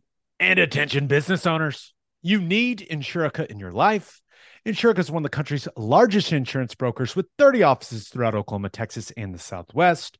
Insurica is able to customize programs by accessing the latest information from many insurance carriers. They compare and contrast coverage offerings and pricing in order to design a cost-effective, comprehensive program to meet your business's specific needs. Insurica's clients become best-in-class businesses by working with Insurica's team of advisors to manage risk. Purchasing insurance is only one way to protect your business. Best-in-class businesses win by avoiding a loss in the first place. If your business partners with Insurica, you'll save huge amounts of money and take back control of your total cost of risk. I'm an Insurica client, and you should be too. If your business wants to be best in class, connect with Insurica at Insurica.com. That's INSURICA.com. As always, Ted, kick us off. Who do you have as your winner of the weekend? I had to go with Purdue. They're getting Drew Brees in. They've had a shakeup. Jeff Brom is out. Ryan Walters is in. Ryan Walters, spent a little time here at Oklahoma, brief pit stop. I think he was the DB coach at Colorado before that. He's young, but he's got a lot of experience. He's been coaching on the defensive side for quite some time with a lot of responsibility. He was DC, that Illinois job, with a nice turnaround there. But with Brom out, Walters, not yet able to come in and take over everything. They're in need of some help there. And Drew Brees to the rescue. And I think it's really cool that he's an actual assistant. Like, he can recruit, he can coach the players, he can be on the field with them. I think it's awesome, and I'm curious to see if this ignites something with him in coaching, and if it's something that he's going to want to continue. Yeah, I was not teammates with him for long, but my last stop in the NFL in 2017 and early 2018 was with the Saints. And I've never been around a better leader in the locker room in my life. I mean, he had complete control of a group of 53 grown-ass men. When he spoke, everyone listened. Yeah. And it never made sense. The broadcasting thing never made sense to me, even though he is kind of funny. Like, he's fun guy to be around. But I always thought he'd get immediately into coaching.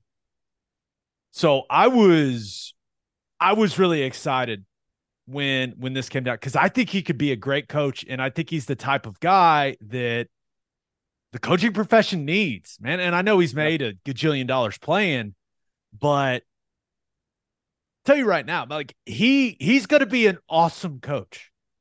And it's not just because he's Drew Brees, it's because his knowledge of the game. I have to imagine Aiden O'Connell, who opted out of their bowl game, is like, oh no, damn it. Yeah. I could have gotten coached by Drew Brees for a couple of weeks. You think that would have been valuable, Aiden? It would have been awesome.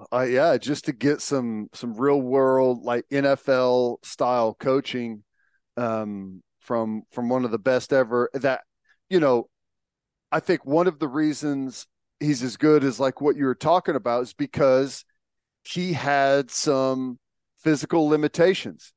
Not the biggest guy, not the strongest arm. So he had to make up for a lot of those, those maybe inadequacies by being ahead of the game mentally and really honing in on his accuracy. Ended up being just an incredibly accurate quarterback. So that perspective, I think, is really cool. Now, here's the thing. It's always harder. I guess I shouldn't say always harder. It's not always just as smooth of a transition to try and get people to do things the way that you did it, right? And that you know how to do it, and maybe to be able to explain it to guys in a way that they're able to relate and carry that out onto the field. So I know he's an incredibly smart guy. We'll see how that works, but that's kind of the challenge. There's really not – there's more really good coaches that weren't great players than there are the obviously the flip side of that.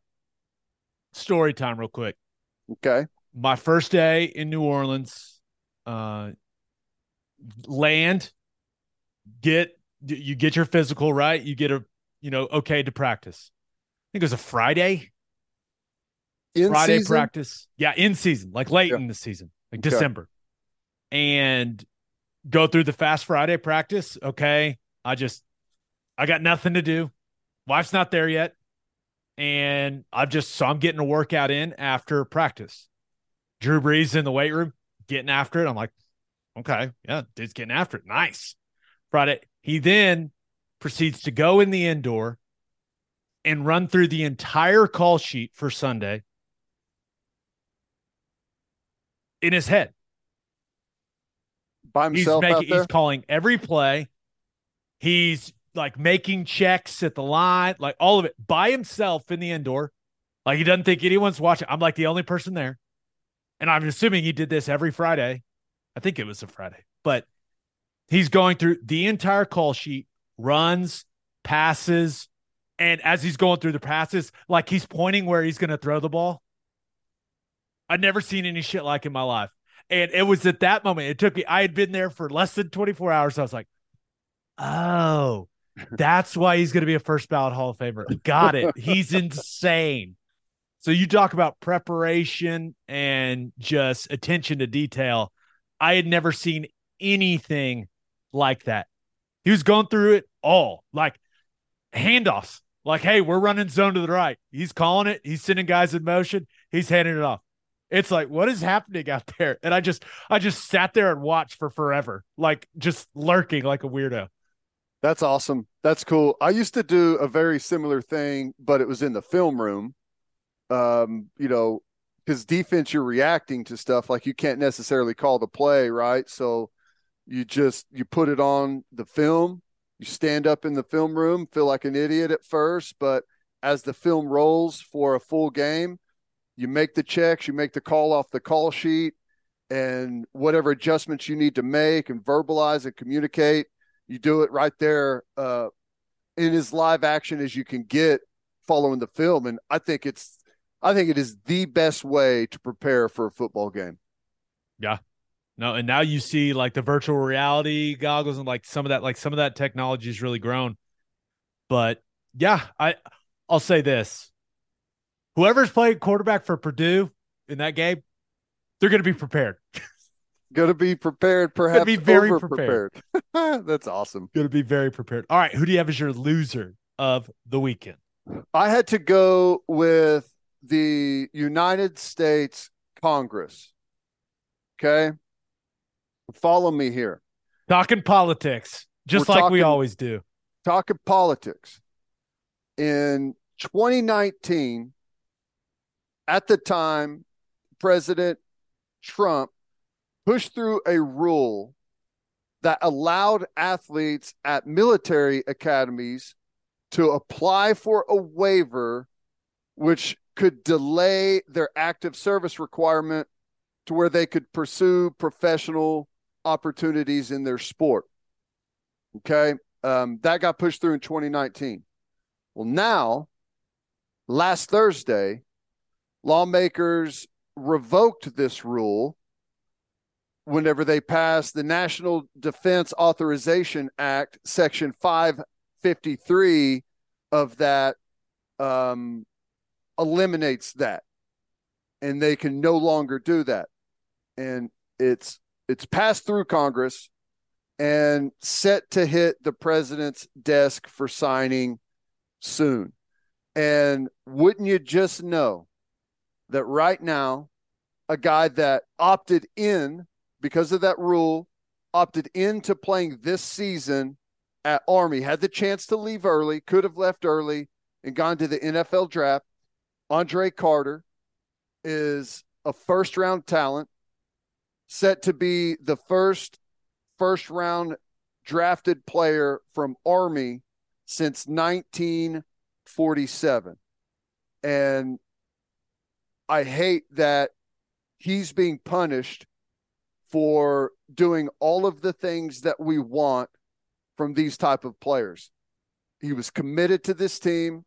He wanted to graduate, wanted to see everything through, wanted to play his final year, did so, had an unbelievable year, set to be a first-round pick by most people out there. And now it looks like he's not going to be able to do that unless something happens. And I don't know that it will. So I think that is just beyond frustrating.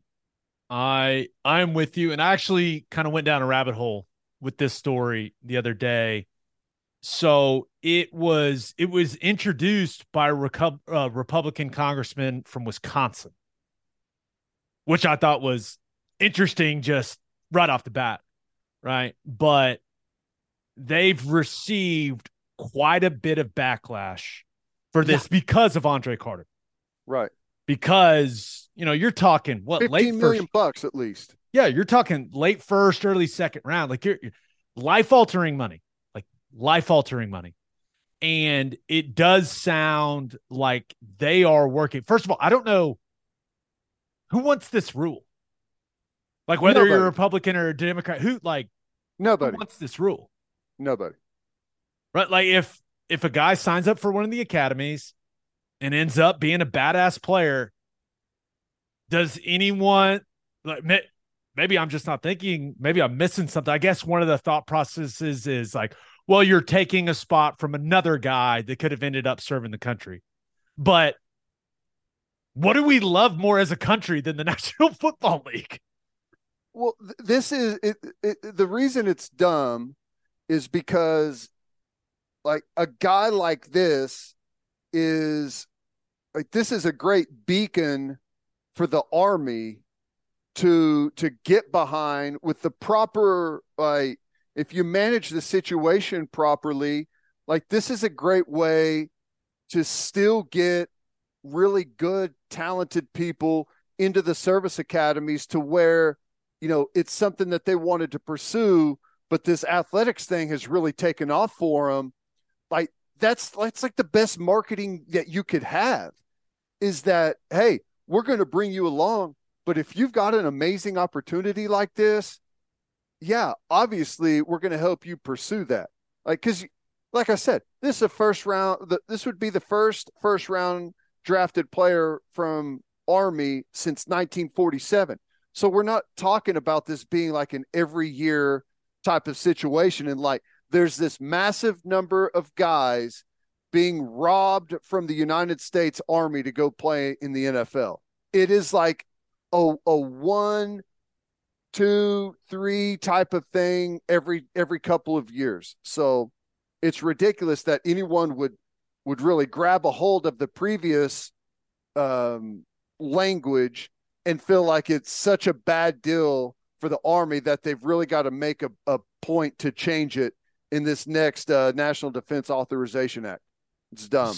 So Gallagher, the congressman from Wisconsin, obviously they received a lot of blowback, and he said that they are, quote, I will be working with my colleagues to identify a legislative fix that addresses this issue by grandfathering in existing athletes into the current system. Now, you and I agreed, like, why do you need this rule? This is one of the things that frustrates me. And, I don't think that one of the criteria for what we want, like the men going into the service academies, right? The people that are going to end up leading this country, protecting this country. I don't think we want one of the criteria to be, hey man, we want you to be too athletic, Yeah, that's what I'm saying is like, this should be a great opportunity for you, not a horribly like this is just the worst publicity you could get. It makes them look awful. It makes it look like you're just looping these guys in and you're going to miss out on really good talent potentially because of it. Yeah. And just so people understand, Andre Carter is number 22 on Mel Kiper's big board right now. Absolute stud linebacker. He's like 6'7", 260. Yeah, edge, like outside backer. It's incredible. Yeah. So I think that, and from everything I read about it, like he's incredibly frustrated. Like the uncertainty of what the future does or does not look like for him. Like I kind of sounds like he's freaking out a little bit, and it's completely understandable. Yeah, I think it will it's end up possibly like $15 million, $20 million gone. And the thing is, it's after 2 years, right? When you're at an academy and you have to make that decision. I forget what they call it, but it's basically like, hey, are you all in or are you not? And they give them like, hey, here's your option. And with what the current rule was, where they said, hey, you can go play. Like he said, I'm in, baby. Yeah. And now they just changed it on it. So I think it'll end up being okay for him. I still don't like the rule overall, but it's so dumb that that should be the blanket rule, right? That when you're in and you're signed up, you're in. That's a blanket rule. But there has to be some type of board or whatever that has the ability for a unique case to give an out. It's just it's stupid not to. You hurt the talent that you can potentially bring in. This should be a fantastic marketing opportunity for Army. Instead, it's a disaster. And it seems like it just came out of nowhere. Yeah. I don't know about you, but I haven't heard of many people being like, it's ridiculous that guys at Army, Navy, Air Force can go play in the NFL. I've never heard anyone say that. We got to put a stop to this. Yeah. I mean, of all the things that we have going on, the fact that this would all of a sudden come up to be a priority, which, by the way they crammed through this whole bill, like we don't need to get into that.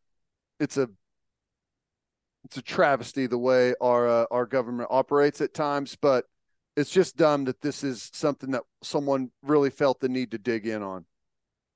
Someone needs to ask the guy from Wisconsin, like, what's your deal, man? What? Who wanted this? He was committed to Wisconsin and flipped to Army late. Oh, this all goes back to a recruiting battle, huh? I'm joking, but God, could you imagine if that was the case? He's like, I got him back.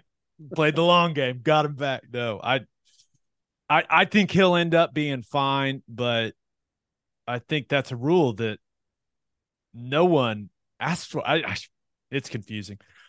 Let's move on. And that's as political as we get on here, trying to get a guy from Army to be able to go play in the NFL. Look at us go. All right, let's move on. But First Fidelity Bank is a full-service financial institution based in Oklahoma with tailored solutions for all your personal and business needs. Checking accounts, saving accounts, home loans, and much more. They do it all. Whether it's online banking from your computer or mobile banking from your phone, everything is stress-free with FFB. Making mobile deposits, paying bills online, and moving money to different accounts could not be easier. First Fidelity Bank provides free ATMs worldwide, making banking convenient wherever you are. They also give back to the community. FFB donates a total of more than $500,000 to local charities and educational foundations. Make your life easier and go bank with First Fidelity Bank. Visit ffb.com for more information. And if you're a whiskey or bourbon drinker, stop what you're doing. Head to your favorite liquor store and buy some Balcones products. You got to grab some of Balcones Lineage Single Malt Whiskey. It was just voted one of the top 20 whiskeys in the world by Whiskey Advocate, and you'll be shocked by how affordable it is. Also, you got to snag some of Balcones Baby Blue Corn Whiskey. It's made from blue corn. That's the fancy corn. And that is why it has won more than 25 awards. Last but certainly not least, you got to buy some of Balcones Pot Still Bourbon. Its big flavors make it the perfect bourbon to drink year-round. Remember in 2012, Balcones Single Malt won the Best in Glass competition, beating brands like Johnny Walker and Macallan. This stuff is the real deal, people. If you love great whiskey and bourbon at a great price, then Balcones products are the only way to go. The whiskey may be made in Texas, but the owners are from Oklahoma. To find a liquor store that has it, visit balconesdistilling.com. All right, for my winner of the weekend, let's talk some World Cup, man. That game was amazing. I mean, I may never watch soccer again. It's not going to get any better than that. Yeah, I came in right at the right time because it was on and I was just kind of in and out, doing some stuff outside. Came in, took a break, and the fireworks started, baby. That was incredibly intense. To me, that is peak soccer. I don't know that it can get any better than that. I'm with you. And there is, and it's not just soccer, it's in all sports. One of my favorite things is when the stars of the sport deliver on the biggest stage. Yep. And that's exactly what we got from Messi and Mbappe in that game. And you probably didn't get to watch much of the first half if you were doing work. Right. Argentina dominated the first half. They dominated like the first 80 minutes or so. I mean, and they undoubtedly looked like the better team. Now the penalty, yeah, did the Di Maria guy maybe trip himself? Yeah, but they were still dominating. But Messi ends up burying that, with them getting the penalty. The sequence of passes that led to the Di Maria goal was like one of the most beautiful things I've ever seen. I was like, oh my God. That when people call it the beautiful game, totally get it. Totally get it when you watch something like that. I mean, they just look so much better than France for the majority. And then it all changed, man. France found life with the penalty. And that was something that guy from Argentina didn't need to grab him the way that he did, but Mbappe buries the penalty. And then like a minute later hits, I think did they call it like a volley when he kicks it out of the air? Yep. Dude, that was sick. And all of a sudden you blink, it's like 2-2. It was, and the party was just getting started at that point, man. Yeah, that's just that was the appetizer, because after that, like, the extended time was like, it was slow and cautious for a time, but after Argentina scored, that was a shootout. I mean, there was guys ripping balls from all over the place, shots on goal. The handball there in the box that got the penalty kick was crazy, but there were so many things. The save late is the kick save. Oh my God, that was incredible. I could not believe that he got that. That was nuts.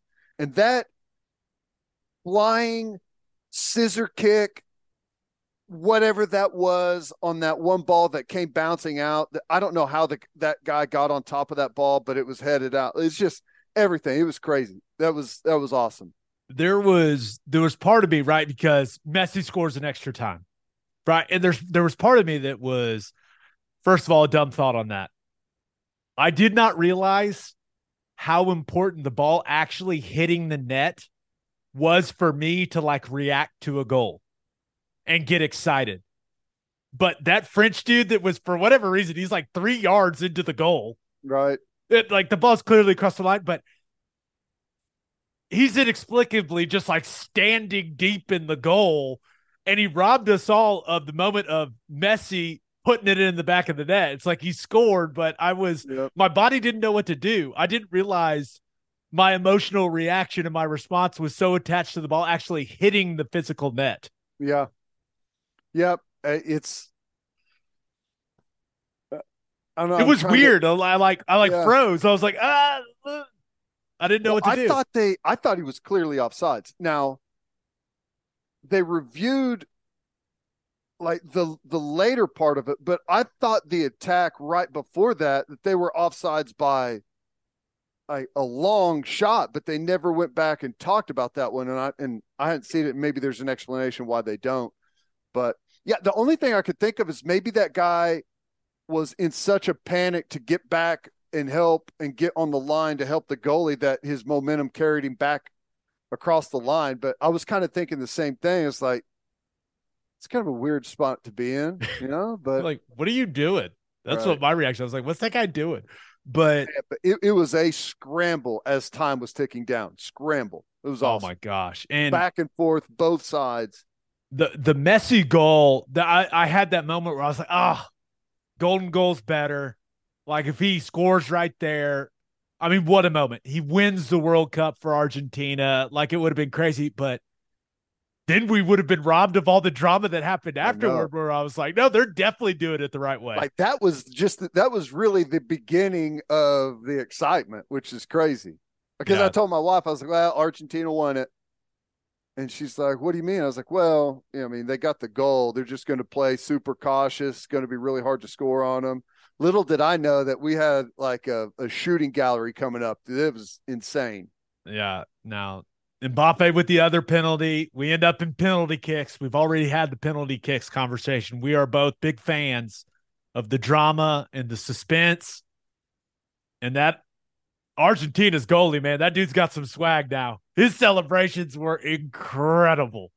Yeah, he was amazing. That one save that he had during the PKs was awesome. It hit him right in the chest and chin area. He almost got a couple more of them, man. It's shocking, like how fast that ball's coming, how close you are to it.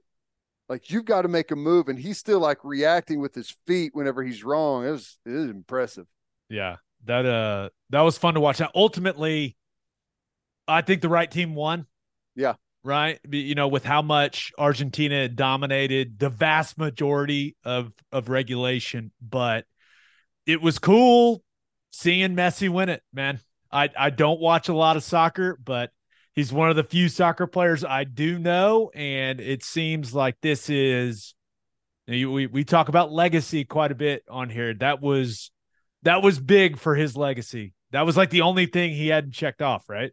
No doubt. And he's got it now. And, obviously I do not have a big depth of knowledge when it comes to soccer and World Cup finals, but it's got to be one of the best ever. And to win it in that fashion is something that's impressive. That's cool. I was talking to my wife about it. That is undoubtedly the best soccer match of my lifetime. Yeah. I've never been watching soccer and felt like that. Now, you feel a certain way with like the United States women's national team, like when they're in the World Cup final or something, you're nervous, but it was, I mean, I didn't care who won at all. And I was into it, man, like into it. Same. And, soccer is typically, maybe I shouldn't say typically, but a lot of the times there's like one or two big moments stretched out throughout a really long game. And so it ends up not like the game doesn't necessarily become memorable, like maybe a moment or two from them become memorable. But that what I witnessed today is something that like I'll always remember that long, like the last, however, what I guess it would have been 40 minutes or so of that was just like drama, one thing after another. And it just typically doesn't unfold like that, or at least in my limited viewing, it hasn't. I felt pretty bad. And I know in the long run he wouldn't remember it, but I put my son down for his nap right before France drew the first penalty, like in the 80th minute. I robbed him of that. I know. And I felt bad, but he wouldn't remember it anyway. It's fine. It's fine. He's 1.5. It's fine. But yeah, awesome. Dude, that was as good as it gets, man, for soccer. Can you imagine though, like in the stands, like the fans, like how intense it is, and to go through that if you're Argentina, to be up and it's like, we're partying, baby. This is easy. We're done. It's like, yeah, let's celebrate. And then dude just flails his elbow. What was he doing? Tuck that thing in, man. Take it to the face. Don't get scared. Yeah. That was fun. That guy was like, you want to, every now and then you do something dumb. Like, I've done something dumb. I got the punt blocked against Kansas State, right? The national championship year. When I can't explain to you in a situation like that, how you're over there thinking, dear God, just win this game. I don't care what else happens. Just win the game. That's it. that I know that dude was thinking the same thing. Like, we got to find a way because this is all coming back on me if we don't. Yeah, I'm sure there was not a happier person in the country of Qatar than that guy. Well, that was fun. That's the most soccer we've ever talked, for sure. I know. And it deserved it because it was that good. All right, for my loser of the weekend, thought about going with the Indianapolis Colts. Whoa.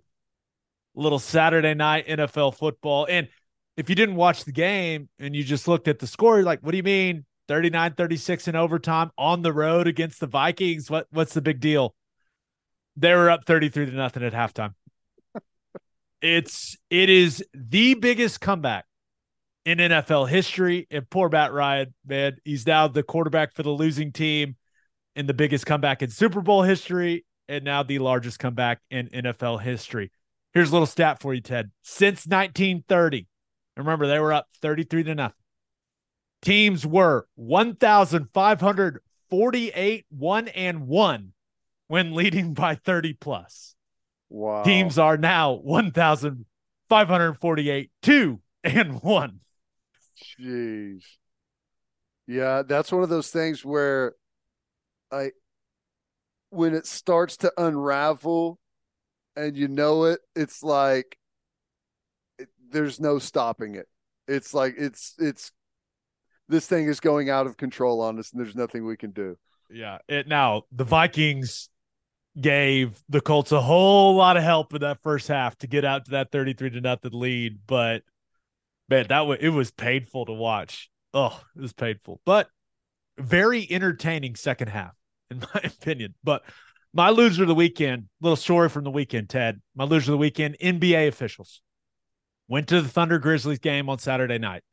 Which, by the way, someone told me, I was driving back from Texas.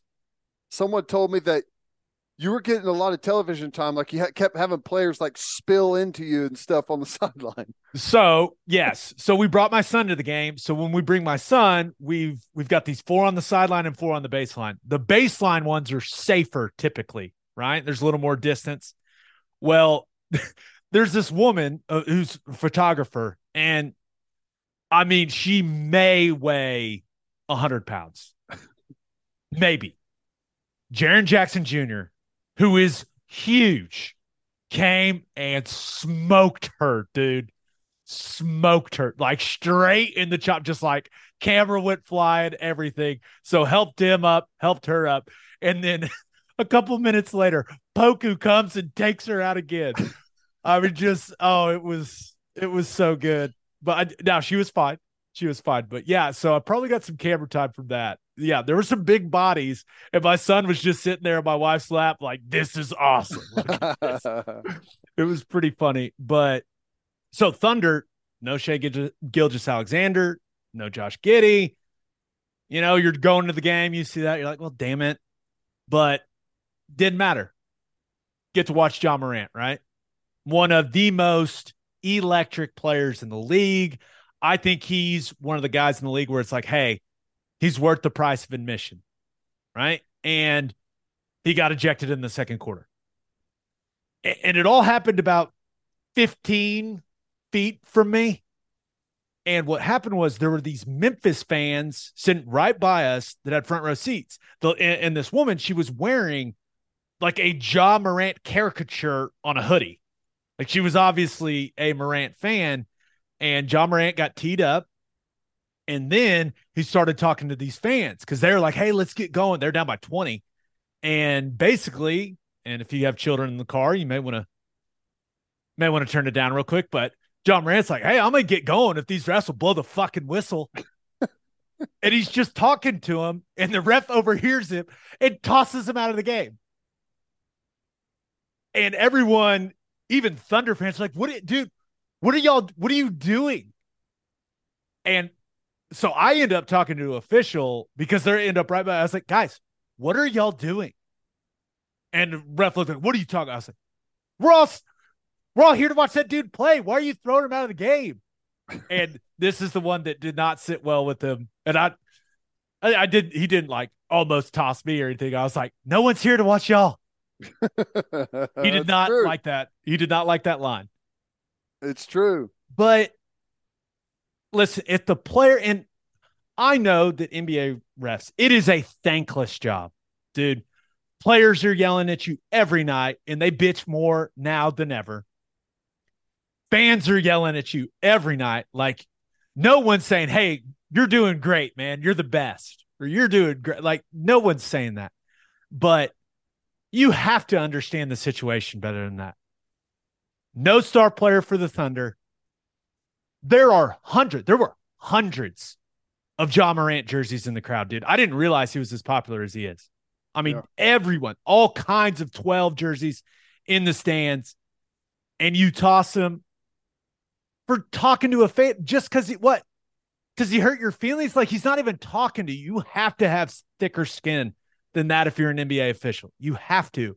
Like, it was so dumb, dude. Yeah. That stuff gets really frustrating, man. Really frustrating whenever, like, I can understand some of that stuff. It all happens so fast. It's hard to make a call. Exactly. Yeah. Did he foul him? Did he not? Is he flopping? Like, some of that stuff is hard, a judgment call in the heat of the action, but something like that it's just ridiculous. Come on, man. You're right. Like, what you said is perfect. We're here to watch the superstars play. We're not here to watch your ego and you start tossing guys because they don't like the way that you're calling the game. It's ridiculous. It was in that. So it sounds like, dude, there's a lot of people that paid a lot of money to come watch that guy. And you just threw him out of the game because he hurt your feelings. Like, I will say, one of the cooler things, that group, because I talked to that group of Memphis fans at halftime, and they felt horrible. I mean, they were like, he's the reason we're here to play, and we got him. We're essentially the main reason he got thrown out of the game, which may or may not be true. But Ja Morant's dad ends up appearing out of nowhere with Ja Morant on FaceTime, and he hands these people the phone, and like they FaceTime with Ja Morant right there on the sideline as the game is going on. That's pretty cool. It made me like Ja Morant a lot more. And he was like, hey, it's all good. Because I asked him what they were talking. He's like, he told him to not feel bad, like it's all good. It wasn't their fault. I thought I don't know how many NBA guys of his caliber would do something like that. So I already loved watching Ja Morant play, but I was like, this guy's awesome. It's pretty cool. That's cool. Yeah, he is a stud. That dude can defy gravity, man. He is explosive. Yeah. And I wanted to watch it in the second half, Ted. Now, ultimately, I feel bad for the Memphis people that those aren't cheap tickets, and the guy you're there to watch get tossed in the second quarter. That's frustrating. And it's one of those things where SGA's not playing, Giddey's not playing. Like, Ja didn't have to play with how the league operates now, but he did. And it was frustrating. Now, I will say, Thunder end up with a nice, surprising win. Did not see that one coming when we saw the starting lineups. Dort was great. Isaiah Joe continues to be one of the surprise players. Just burying threes, baby. It was fun. They won, but the whole Ja Morant getting ejected kind of just ruined the vibe, man. Yeah. Well, it's going to cost him some money too. He's got plenty of that though. He's fine. He's fine. But, if I could talk to those refs, I'd say those little children that came to watch their favorite player will never get those memories that you took away from them back. Ever. Never again. Never. And on that note, episode 276 in the books. We'll have a new podcast that'll drop sometime on Wednesday. We got to decide. We got a bunch of signing day stuff to do for OU TV wise. So we'll figure out a time to get that bad boy recorded. But just a reminder, you can hear Teddy from 3 to 6 on 94.7 The Ref. You can hear me from 2 to 5 on Sirius XM Big 12 Radio, channel 375. Hope you all have a great week. Until next time, we appreciate y'all for listening. Do what you always do, Oklahoma. Take care of each other.